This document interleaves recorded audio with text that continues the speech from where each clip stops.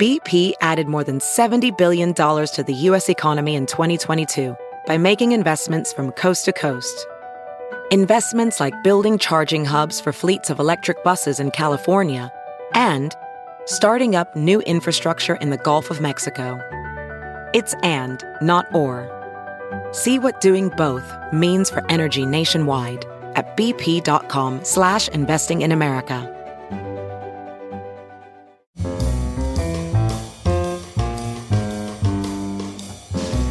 This is Merriam-Webster's Word of the Day podcast for June 4th. Brought to you by Merriam-Webster's Unabridged Dictionary Online, America's largest dictionary, now continuously updated.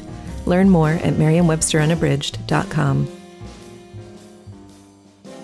Today's word is swan song, spelled as two words. Swan song is a song of great sweetness said to be sung by a dying swan. It's also a farewell appearance or final act or pronouncement. Swan song is a noun.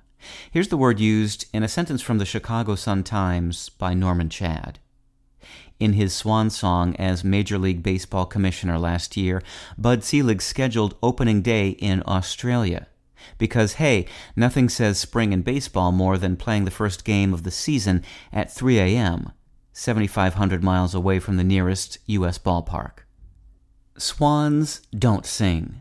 They whistle or trumpet, or in the case of the swan most common in ponds, the mute swan, they only hiss and snort.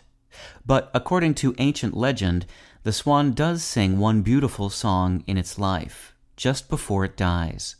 References in English to the dying swan's lovely singing go back as far as Chaucer, but the term swan song itself didn't appear in the language until the 1830s, when Thomas Carlyle used it in Sartor Resartus.